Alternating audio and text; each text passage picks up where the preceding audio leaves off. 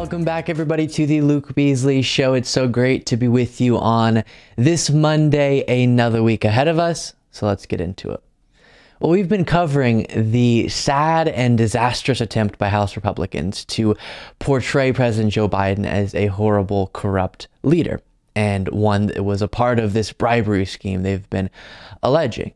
And we kind of got a cherry on top of this absurd attempt type moment when we learned who this credible, quote unquote credible was the word that was used, whistleblower was, Gal Luft, who James Comer and many others had been promising was going to reveal the evidence. We're going to talk to this whistleblower. He's lost right now, but we're going to find him, and then we're going to reveal evidence about Biden's corruption. Well, then we learn about Gal Luft. Oh, he's an indicted fugitive right now.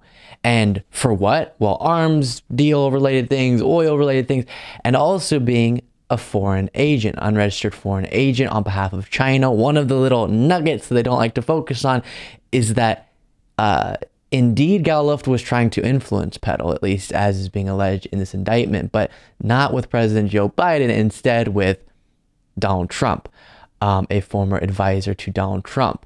And so just a complete, hard to even write that type of script, political moment, humiliating, and House Republicans are in shambles with their attempt to make this case against Biden. And within that context, I have for you an interview that was done with Democratic Representative Jamie Raskin, where, and this was over the weekend on MSNBC with Jen Psaki, where he makes the point that this whole bribery scheme, James Comer, oversight committee, investigations into Biden is an example of and a representation of just how low Republicans are willing to go to hurt President Joe Biden, or in any case, their political opponents. And now they are showing interest in protecting this fugitive and apologizing for this fugitive and trying to coordinate with this fugitive, just because of their hatred for and motivation to hurt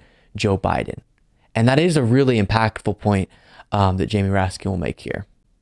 So how concerned are you that James Comer was the chairman of the committee, was knowingly, unknowingly working with, co-opted by a foreign agent? I'm just concerned that the House Oversight Committee, which has a very proud history with Congressman Waxman as chair, the great Elijah Cummings of Maryland as chair, is suddenly being compromised in a really serious way. Our legitimacy is being eroded by the tactics adopted by Chairman Comer. They essentially have said, we will validate anybody who will say anything about the Bidens. And of course, they haven't laid a glove on President Biden. There are real issues that are confronting our people, and they're off on this wild goose chase related to Hunter Biden and Joe Biden, and their main witnesses are people who are fleeing justice in America.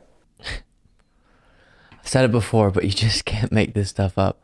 I don't think I could have guessed, as I also said in the past, that this would be, if not the conclusion, one of the turns of this House Republican investigation. I couldn't have guessed that this would be it, with this fugitive who just gushes of a lack of credibility, and now they're bending themselves into pretzels trying to say, no, see, this actually strengthens our case against President Joe Biden. And it really is wild. And one of the things he said there, even though oversight and accountability of other elected leaders is really important, and that serves a purpose for sure, these types of, as he called it, wild goose chases, as we observe them, it's hard not to think, gosh, what could this time and what could these resources be used for instead? The problems that we deal with every single day in this country, in which there are so many, we could have our leaders focusing on those instead of trying to make out Biden to be super corrupt, when there just hasn't been evidence provided to that effect. And as we watch hearing after hearing on this and other things, the FBI hearings we saw recently, it's impossible not to go, man, if we had a bunch of good faith leaders all this time could be dedicated to trying to understand problems and then come up with and implement proper solutions. And then kind of on this subject, Jared Moskowitz had a moment during a recent hearing where he talked about and introduced action he's pushing for now in related to the threat that is posed when we have leaders like James Comer who are more motivated to go after Biden in this case than actually work in the interest of the United States. And here's Jared Moskowitz making this point. But they're focused on the audit of the Pentagon. Can you imagine if someone audited this committee? Oh wait, I have that audit of this committee. Actually, it's in form of an indictment. That's the audit of this committee. It's an indictment by the Department of Justice because this committee is focusing on working with foreign agents, right? We want to talk about national security. That's why you guys are here. It's about national security. But the main committee is working with an indicted Chinese agent who does business with the Iranian regime and is an illegal arms dealer to Libya. All of this in order to own Hunter Biden. That's how far they've stooped. It reads like a 007 movie, this indictment, except they're working with the villain. You know, that's why I've sent a letter to the China Select Committee, the chairman of that committee, to open up into an investigation into what's happening in oversight, because I'm deeply worried about whether the CCP has manipulated the information that's been provided to this committee through their foreign agent that they're working with, and the information that they're then providing to the American people. It's also why I've sent a letter to the chairman of Foreign Affairs and the chairman of Homeland Security, because I need to know, and the American people need to know, they have a right to know, whether the indicted foreign agent, the illegal arms salesman who is working within the Iranian regime, who is a supporter of terrorism around the world, that's who they're working with. We need to know whether they have jeopardized Homeland Security in their search to help Donald Trump in his reelection. I yield back. Devastating point there from Jared Moskowitz. And it's complete speculation, but it's not inconceivable that this was the whole attempt of this information being fed in the first place, presented in the first place, as a way to destabilize the perception of legitimacy with the current White House from who knows which entity, but with the connections of Gal Luft, you could conceive of a number of different foreign governments and entities that would have an interest in doing just that. And so in their attempt to go after Biden, House Republicans are now putting in jeopardy our own interest in the United States, which is pretty stunning. Well, Donald Trump sat down for an interview with Maria Bartiromo on Fox News, and as you might be able to expect, it was very detached from reality. And as Donald Trump gets more and more panicked about his legal troubles, you can tell his explanation for why he did nothing wrong becomes more and more incoherent. And just as we watch this, you can pick up on his brain leaking out of his ears. You know how that goes. So here's Trump explaining why, in regard to the classified documents case, he did absolutely nothing wrong. This is all election interference. There's no case here. It comes under the Presidential Records Act. I'm allowed to do this. I'm allowed to have all the records I want. In fact, the New York Times, believe it or not, did an article. Please, please, please, Mr. President, may we have the documents? It only applies to me. It doesn't apply to a vice president. It doesn't apply to anybody else. The Presidential Records Act, 1977-78, they did this for and these people, you know, Jack Smith, whatever his name is, whatever his real name is, but Jack Smith. Who knows? I don't know. I don't know what he's saying, but he's just saying things. Is a thug. He's been overturned in the Supreme Court of the United States for horrible things that he did, horrible, horrible things. And I have to ask this also. Biden has probably 30 or 40 times the number of documents in boxes that I had. You don't even hear anything about it. He doesn't want to give them. He has boxes in Chinatown, and he's getting a lot. The records he's referring to are ones that Biden's allowed to have that aren't classified, contrary to Trump's. A lot of money at Chinatown. He's getting a lot of money from China. He's got boxes in Chinatown. Why are they in Chinatown? He's got boxes in his garage under his Corvette all over the floor of a garage. And the documents that were classified that Biden wasn't supposed to have, right when his lawyers found them, they turned them over to federal authorities, unlike Trump. Garage with a garage door that you can cut open with a paper scissor. I have Mar-a-Lago. I have Secret Service protection. A paper scissor? What? Oh, so strange. You can cut garage doors open with scissors? Everything else. But even regardless of that, this is the Presidential Records Act. I'm allowed to do this. Okay, so then, separate from the points that I just made about his series of points there, what it across that whole clip is bonkers is that he's making a case for why he didn't do anything wrong in regard to the Presidential Records Act, while number one, he wasn't abiding by the Presidential Records Act, and also we don't even need to have that conversation because he's being charged under the Espionage Act. So it's just completely irrelevant, the points that he's trying to make, and this is not going to stand up in a court of law. No hope for that in my mind. I'm not a lawyer, but that would be my expectation here, because he's not even building, at least in his public case, any explanation for why what is alleged in the indictment is not exactly accurate and exactly against the laws that he's being charged under. And instead it's just, yeah, no, I know better and I do everything correct no matter what you say. Pfft, law enforcement, prosecutors. And then he retells a story that he's told in the past that is rather inaccurate. They actually indicted an opponent who was the president of the United States. I got indicted. I said, I can't believe it. I got indicted.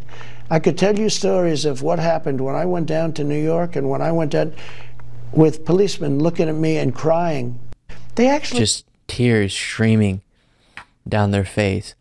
So that didn't happen, as you might be able to guess. We talked about this after the New York arrest and arraignment, but as The Independent reports, Donald Trump's bizarre claim that New York court staff were crying when he was arrested and arraigned is absolute BS, according to a report. And this was a law enforcement source on the scene who says, no one was crying as Trump walked in the building, even though he says otherwise. And that's just complete, quote, absolute BS. Next moment here, and this will be the last that we look at on this, but super interesting. Maria Bartiromo asked a question about what will you do differently? And it kind of gets to the subject of the drain the swamp topic, which is something I find so bizarre with MAGA, where they will say Trump now is going to drain the swamp if he becomes president again. But he wasn't able to, I guess, the 4 years he was there as president, because right now the deep state's worse than ever. But in 2016, he ran on drain the swamp. So how is it going to be different this time? And he just kind of wanders through an incoherent response. Thing that you could look back on Yeah. in 16 that you think maybe you want to do differently this time around? Well, the mistakes would be that a lot of people, for instance, say you should have been softer. But I was under siege by people that were very dishonest. If I was soft, I wouldn't be talking to you right now. Believe me, I wouldn't have been able to finish out one of the most successful terms as president, to a point where it was so successful that I'm leading by 50 points right now. You know, I mean, that wouldn't have happened. The mistake would be people. I mean, I wouldn't have put a guy like Bill Barr in. He was weak and pathetic. I wouldn't have put Jeff Sessions in. There are some people that I wouldn't have put in. You know, most people were good.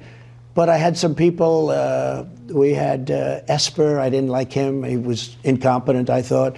We had other people I didn't like. Why did you put them in the job then? Because every president, you put somebody in, you think they're good. No, every president does not see as many people leave the administration and then turn around and say, that's a disaster.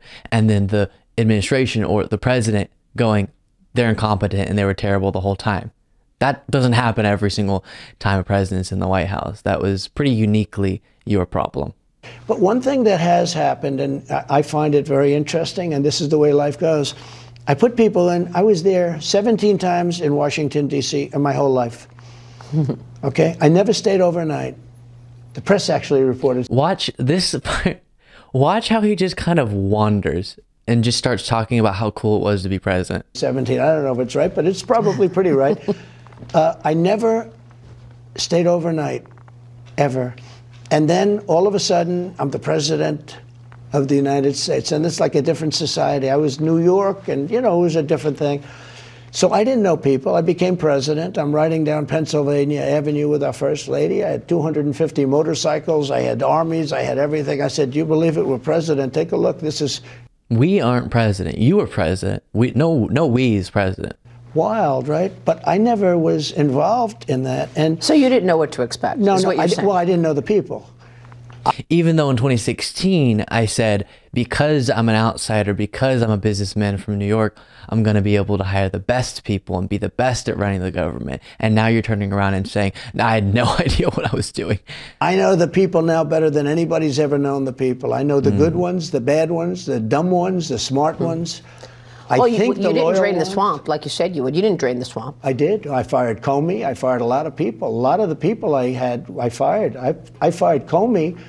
Marie Bartiromo, she is a completely detached from reality conspiracy theorist, but there, she actually nailed it. No, he didn't do, under his own definition, what he said he was going to do. Because he now says all of these people are deep state rhinos. Individuals that he celebrated, people like Bill Barr, who now call out the threat that Trump is, and Trump turns around and says they're completely incompetent, don't know what they're talking about, and they're rhinos and they're deep state. So then why'd you hire them? And so many people he's called incompetent or dumb, but you hired them. That reflects on you. The buck stops with you. But obviously Trump does not buy into that at all. And it really is wild that his followers believe he's going to do it this time and he'll be able to defeat the deep state, even though after 4 years of him being president, he had an election stolen from him by the deep state. So clearly it was stronger than ever. They couldn't steal it in 2016, but they could in 2020 after he was president for 4 years. It doesn't make any sense, obviously, but still, he's the cult leader. I will never understand. This is so awesome what we're about to watch. Bad because of who is talking, but awesome because of how much of a failure this is. So over the weekend, there was a Turning Point action event. Turning Point USA, Charlie Kirk's organization, held an event, and a bunch of people, Trump and Don Jr. and Marjorie Greene, spoke at it. And Marjorie Greene, in trying to insult President Joe Biden, made Biden sound so awesome and compared him to LBJ and FDR and said Biden's just continuing work that historically is seen in a very good light by the American people. I don't know what she was thinking with this, but take a look at Representative Marjorie Taylor Greene trying to insult Biden. Lyndon B. Johnson is very similar to Joe Biden. How are they the same? They're both Democrat socialists.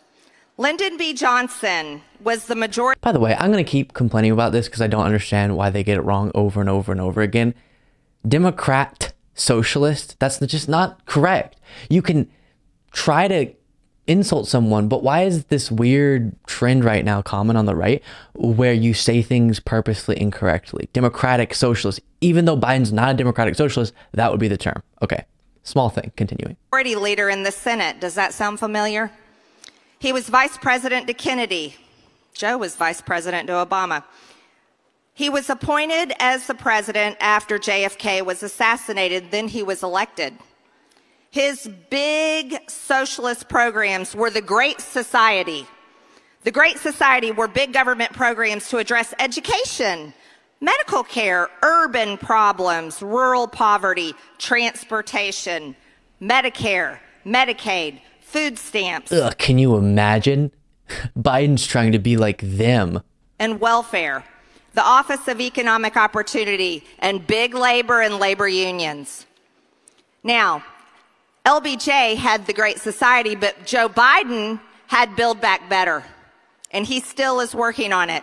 The largest public investment in social infrastructure and environmental programs that is actually finishing what FDR started that LBJ expanded on. Just take this, put a little music under it, and run it as a campaign ad for Biden. And Joe Biden is attempting to complete socialism.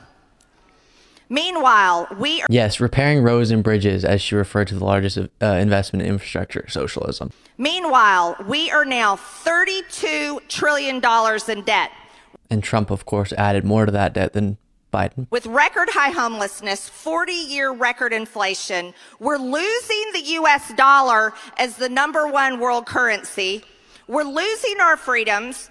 Our government is one. Okay, normal fear-mongering there that we've addressed in the past. So let's go through this. I have a list for you that we'll walk through in a moment of maybe what she's referring to as being an expansion on the initiatives that happened under FDR and LBJ, and why she sees Biden as a little 2.0 of those two individuals. And while it shouldn't be forgotten the massive failures that happened under those two presidents' leadership, of course, notably, also, it's true that the especially social programs that are kind of known as their big legislative successes are hugely popular, and their presidencies are seen very positively by Americans today.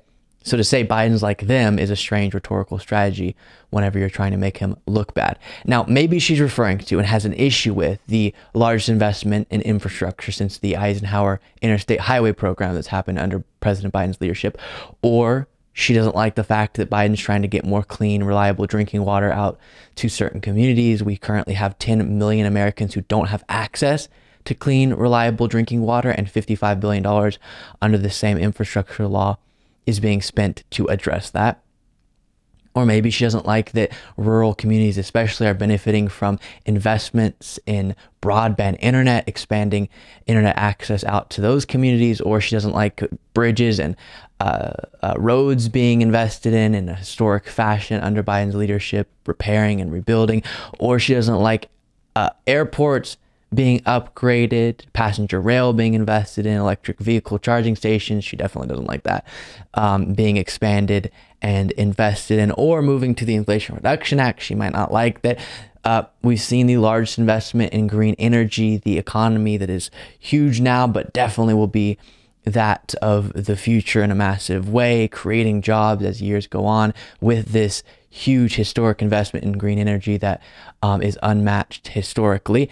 And I'm sure she doesn't like the fact that the changes to the tax code under the Inflation Reduction Act will bring in more tax revenue from billionaires and millionaires. And maybe she has an issue with her constituents paying less in prescription drug costs because of the actions taken by the Biden administration and Democrats under the Inflation Reduction Act to allow Medicare to negotiate drug prices, as well as capping the cost of insulin at $35 per month out of pocket. Or she might have an issue with his economic record, overseeing a historic job growth that has been a part of the larger economic recovery that was faster and more effective than other G7 countries. And so when you compare economies globally, the United States has done better than other economies. And right now we're seeing the lowest inflation compared to other G7 countries. So I don't know exactly what those items will do to hurt Biden, but feel free, Marjorie Greene, to continue to bash Biden for those historic pieces of legislative victories. And sure, call him the LBJ and FDR 2.0, I guess. Another moment from this Turning Point USA event that we talked about Marjorie Greene having a very strange moment at, and now I have for you Ted Cruz having to interact with the beast that he has helped to create, which is to say that an individual comes up to Ted Cruz or comes up to the mic and asks Ted Cruz a question about the belief this guy has that, I guess, Biden or a bunch of people within the Democratic Party should be locked up. They should be in jail. Why hasn't that happened yet? And Ted Cruz gives an answer for why that is. Now, of course, the reason why they haven't been locked up is because they haven't committed crimes. And just because James Comer says otherwise doesn't actually make that the reality. But now Ted Cruz is having to answer for why he's not locking up people, which he doesn't have the authority to do, or why people aren't being locked up based on conspiracy theories he's spread. And it's an uncomfortable moment. Take a look. I am so tired of hearing we're going to hold them responsible. I want to know why, after 6 months, we can't put anybody in jail. It's a great question. You know how every time I go to these Trump rallies, Trump supporters are telling me that it's so horrible that the left wants their political enemies locked up.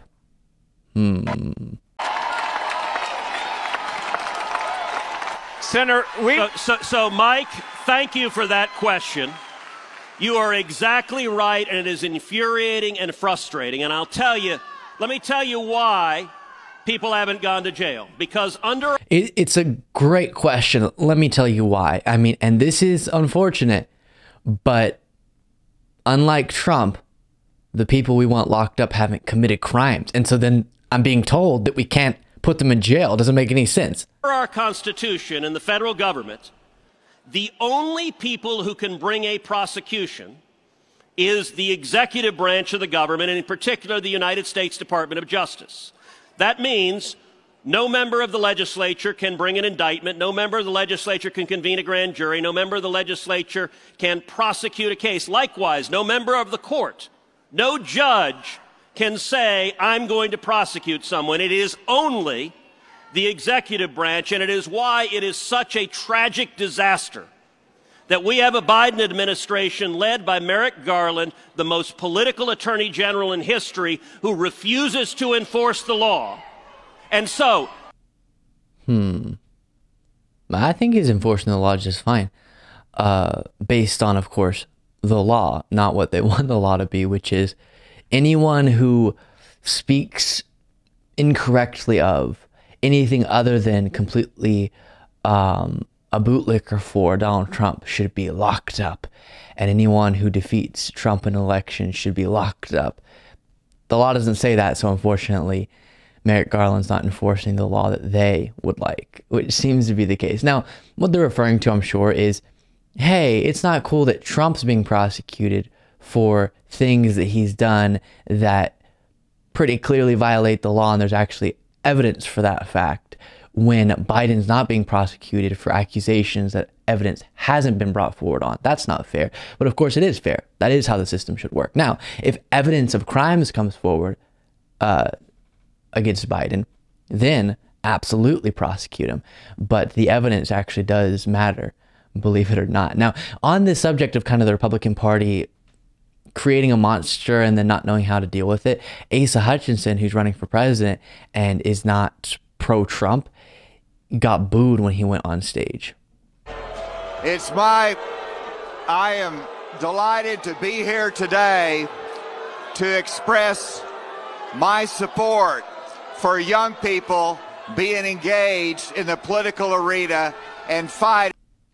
Right. So any Republicans, I guess you could call, of the past have no shot anymore. They don't have any ability to thrive within this modern GOP because of Trumpism, MAGA, and it's just taken hold.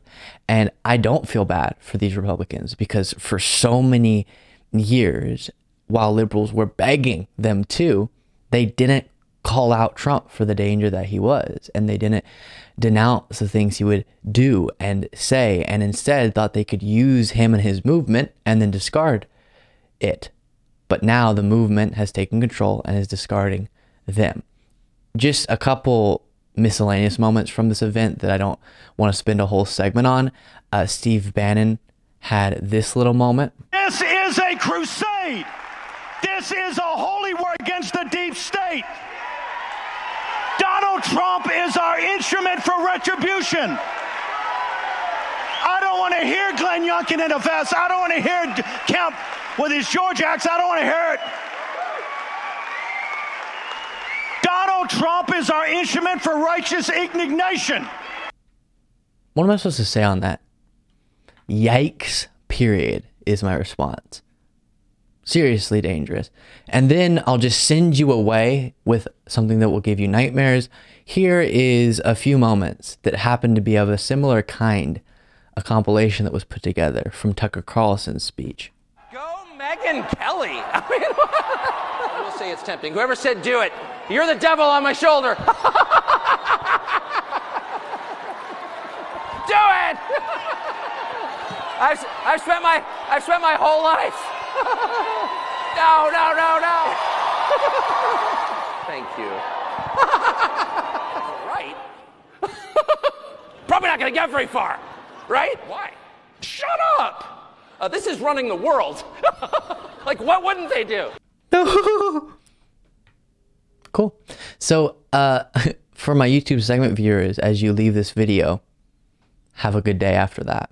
Interesting piece out of Axios I want to talk about, titled 2024 House Majority Runs Through the Courts. And what it's talking about is the importance in this upcoming 2024 election when it comes to the House of Representatives of both some court cases that have been decided and some that will in the future before that election in regard to congressional districting and the maps that we'll be dealing with for congressional districts and the role that gerrymandering will or won't be allowed to play in this election. And it writes, the outcome of unusual off-cycle redistricting efforts in at least 5 states, Alabama, Louisiana, New York, North Carolina, and Ohio, will play an outsized role in determining which party holds the House majority next year. Typically, the battle for House control takes place on the campaign trail. In 2024, decisions in state courtrooms will also help determine which party wins control of the lower chamber. Congressional maps are drawn every 10 years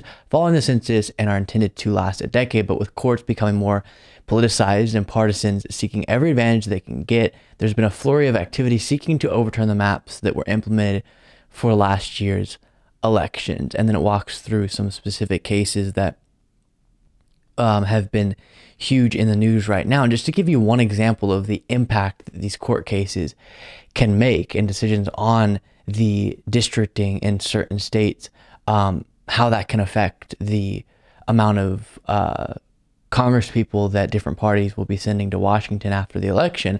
As The Atlantic writes, in North Carolina, a partisan gerrymander that would have given Republicans as many as 11 out of 14 seats was overturned. So take in your mind 11 out of 14. And then because it was overturned, the replacement map elected 7 Republicans and 7 Democrats. So you go from the possibility of 11 Republicans with 3 Democrats to 7 and 7. Same population of people, just spliced up differently. And then it also walks through other examples. For the sake of time and interest, we'll skip past that with the understanding that in a lot of the states that were listed there, you could have a similar effect as what we saw in North Carolina, where luckily the correct decision was made and a more fair map was implemented. But that won't necessarily always be the case. And in a sense, unfair decisions in favor of Democrats could yield better outcomes in the election from our perspective in kind of an interesting way. And so we'll be watching this really closely because it could be what decides whether we have another 2 years of a Republican majority in the House with all the investigations and nonsense and political stunts, or some meaningful legislation that Democrats could get through and continuing on the agenda that they started at the beginning of Biden's presidency. So huge stuff. And we're seeing some good steps in the courts and some really scary potential situations with gerrymandering if correct decisions aren't made. Ron DeSantis appeared on Fox News and got asked about a criticism from Chris Christie and others of Ron DeSantis and a lot of these GOP candidates that they aren't willing to really aggressively go after Trump. Now, the wording that was used was something like exchange insults, which does kind of take down the seriousness of the criticism, I think, because it's not that I want other GOP candidates to just insult Trump, but instead accurately criticize him and aggressively criticize him. And DeSantis responds to this by walking through what he feels, I guess, makes him different than Trump, sets him apart, and the eyes of the GOP base possibly makes him better. Definitely not in my eyes. Both of them are horrible, but I found this interesting. We'll discuss after. Christie, who was on this program a couple of weeks ago, says he's the only one who goes directly at Trump, insult for insult, calling him a coward and so forth. And that the rest of you just dance around for fear of offending him or his supporters. Does he have a point? I don't do insults, so that is true. I think just getting in this insult game turns voters off. It's not something I want to do. Substantively, we've been very frank at our differences with respect to the former president. I mean, for example, he promised to drain the swamp. It got worse. He did not drain the swamp. He promised to have Mexico pay for a border wall. They did like 50 miles of wall. There's massive expansive still there. He said he was going to eliminate the national debt. They added almost $8 trillion to the debt in 4 years. And of course, in 2020, he turned the country over to Dr. Fauci, and those lockdowns and the borrowing and printing really sent us on a bad course. I've been very, very frank at that, but I have no interest in attacking Donald Trump or any of these other candidates personally. I think we got to rise above that, and let's focus on the issues. You were once allies. I've got about half a minute, Governor. Did you let Trump define you by waiting too long to respond to his attacks when you were being governor and you weren't officially in the race? Not at all. I think even some of these polls, if you're going to take them for what they're worth, they say I have the highest favorability amongst Republican voters. And so I think they made a big mistake by spending all that money against me. I don't think it had its intended effect. And, you know, we have a PAC. I can't control it, but I imagine they're going to start lighting up the airwaves pretty soon with a lot of good stuff about me. And that's going to give us a great lift. So we look forward to that. It's really interesting. Every time DeSantis tries to distinguish himself from Trump, in every way, it's not going to work, which is an indictment of the current Republican Party and of DeSantis, and just all of it is a mess. And so what I mean by that is on some things that are more reasonable to call Trump out on, like Trump said he was going to balance the budget or whatever, and of course he didn't. He jacked up the deficit and added to the debt in historic fashion. So that, I guess, is a fair thing to call him out for not following through on. Or if you're someone who's supportive of the wall, hearing a candidate say Trump said he was going to build it, but he didn't. But we've seen people point these things out. And I've had conversations with Trump supporters on the ground at events and pointed this out to them. And they don't care. It doesn't really matter. It's about Trump and just his vibe, pretending like all these things are being done, that is the only priority, I guess. And then on some things, I guess you could conceive of someone who's hardcore MAGA liking DeSantis more because he says he would have been even more irresponsible with his handling of COVID, and Trump was too in line with the public health community, which is absurd, but maybe that could sway them. But then anyone who's going to go, ooh, or I should say, DeSantis trying to win people over who might go, oh, look, he's even more MAGA than Trump. DeSantis will then brand himself as way too right-wing for the general electorate. To beat Trump by going too hardcore MAGA will make him unelectable in the general election. But then being more reasonable so that you could win in the general election, which is sort of originally what a lot of Republicans thought DeSantis would do, like he can be a more electable candidate, then you won't be able to win over MAGA because they want you to be hardcore like Trump. And that's why I think there's just no way DeSantis can go that won't lead him to be being defeated by Donald Trump. And while I don't want DeSantis to win, I also see this predicament that every candidate's in of kind of not being able to defeat Trump because of the current reality of the party as a huge indictment of the modern state of the Republican Party. And that's really disturbing, that really it is MAGA that controls the party. Well, we end today with something that will make you cringe so aggressively you might have to make a doctor's appointment. Get ready, okay? This is as cringy as it gets. Marjorie Taylor Greene has done a music video with Forgiato Blow, the MAGA rapper that I interviewed at Trump's arrest and arraignment, and it is brutal. I'll remind you of what that debate that I had with this guy, or quick interview debate thing, looked like after we watched this music video. But I will warn you, if you're watching this and then all of a sudden this video disappears, there's a chance it'll be copyrighted, possibly even blocked from being visible. We'll just have to see. But I wanted to cover it because it's just too cringy not to. So here's this Forgiato Blow, and the song is MTG. The Democrats are a party of pedophiles. They support just right off the bat, starting with that.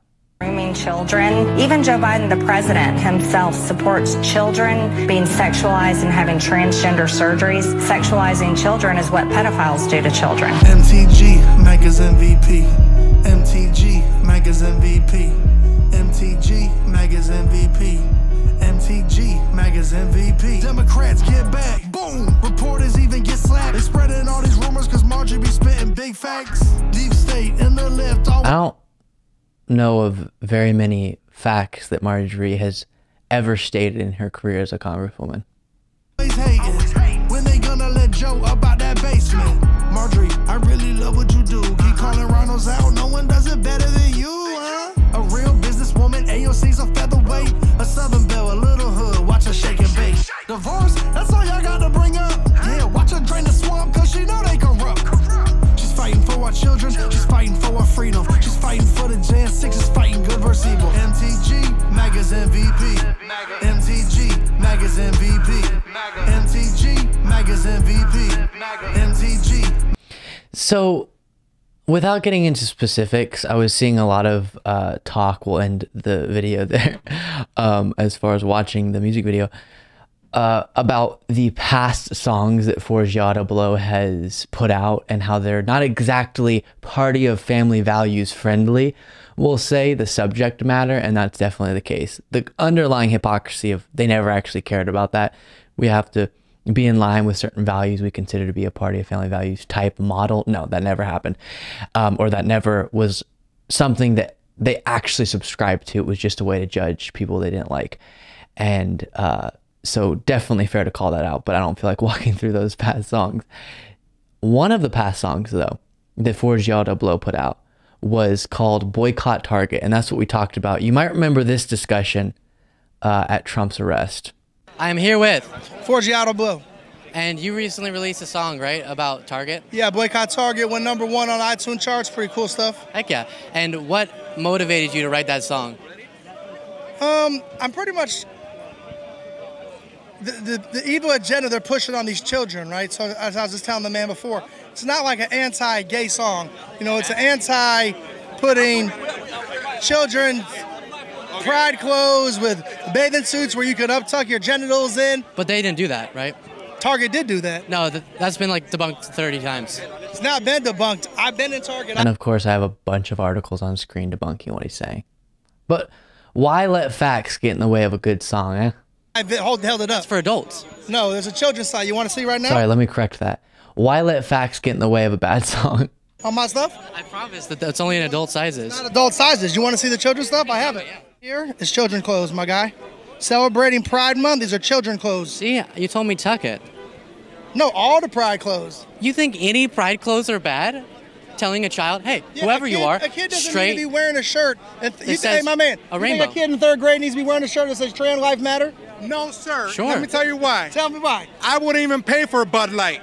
So after a little bit of discussion and pushback, all he can provide is a Trans Lives Matter t-shirt for a child is the justification for, as you heard in that Marjorie Greene song, calling all the left pedophiles and groomers and targeting our children. When in reality, it is the Democratic Party constantly fighting to actually, while, as I always say, far from perfect when comparing the Democrats to the Republicans, the Democrats are far superior on fighting for the well-being of children. Just one example is the leading cause of death for children being firearms, and Democrats actually being willing to implement laws to address that, and Republicans standing against that. That's not protecting the kids when you allow them to die at the hands of firearms.